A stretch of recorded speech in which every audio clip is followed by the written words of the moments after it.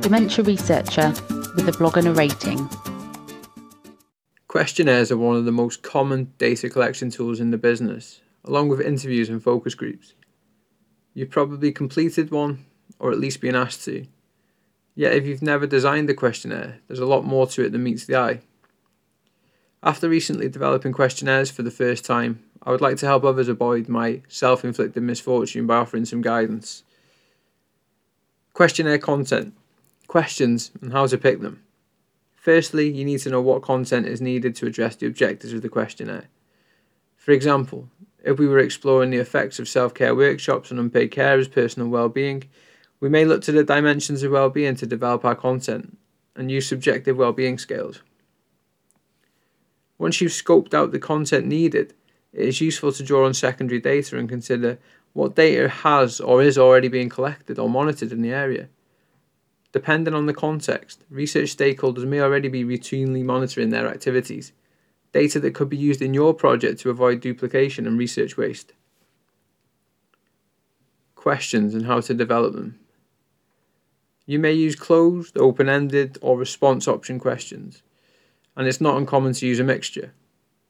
But bear in mind the target groups and the analysis stage. If the respondent doesn't understand the question, it becomes redundant and may skew the results. Also, how we wish to analyse the data should inform the content and types of questions posed.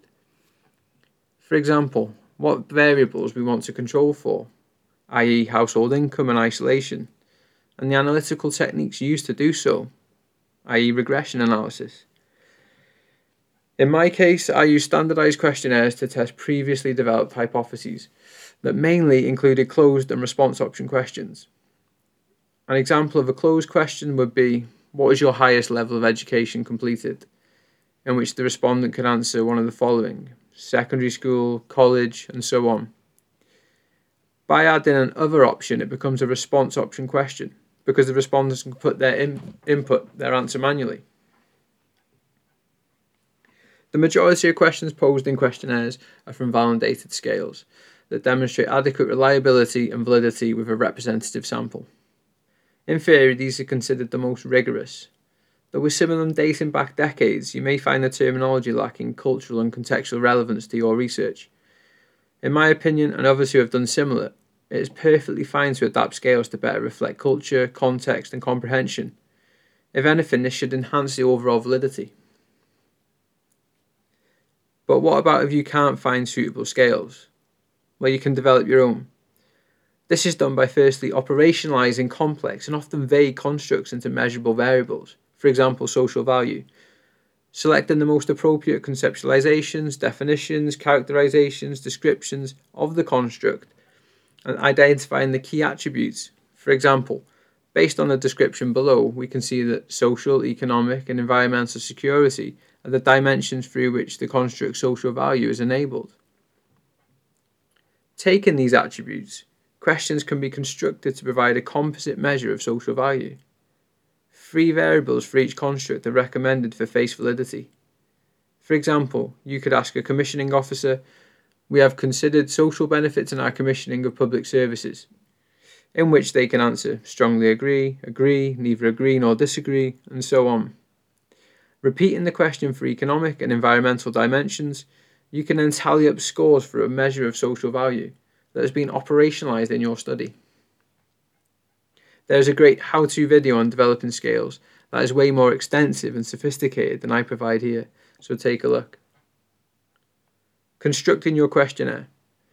Now you have the ingredients, you need somewhere with the tools to build your questionnaire. The institution you're affiliated with will likely have a platform for such like JISC or SurveyMonkey. Even if you're unaffiliated to an institution, most platforms allow you to build questionnaires for free, although there are limits, for example on the number of questions you can pose and the responses you receive. In some cases, the best place will not be a specialist platform. I have found Microsoft Word to be a good tool that allows you to have greater control of the design, such as layout of questions, line spacing, and other design details that can make the questionnaire more accessible and, importantly, shorter. However, be aware, purpose-built platforms offer excellent analytical functions that produce information such as mean, median, and standard deviation instantly, and also allow questionnaires to be accessed online. Other things to consider is the structure and flow of your questionnaire. Grouping questions into sections that are similar in content and structure, introducing sections and defining key terms will only enhance the quality. Pilot the questionnaire. Unless you're the sample, you won't know how good your questionnaire is until you pilot it. Asking people representative of the target population to complete the questionnaire and consider accessibility, things like terminology, scale, structure and format, and relevance of the questions. You may need more or less. Is perhaps the most important step of all. Distributing questionnaires. Ignoring that distribution is being discussed lastly here, it should really be considered at the outset as it will influence the design of the questionnaire. You can use email, postal, QR codes, app, website, physically in person, and phone calls to get your questionnaire out there. Although you should always consider the population you're trying to reach and the ethics and bias inherent in your sampling procedures. For example, online distribution may exclude people without internet access. There is also some advice on steps to consider that precede designing questionnaires that I haven't covered in this post, so please do check them out. Thanks for reading or listening. Ta. Thank you for listening. Join the Dementia Research bloggers and share your own views.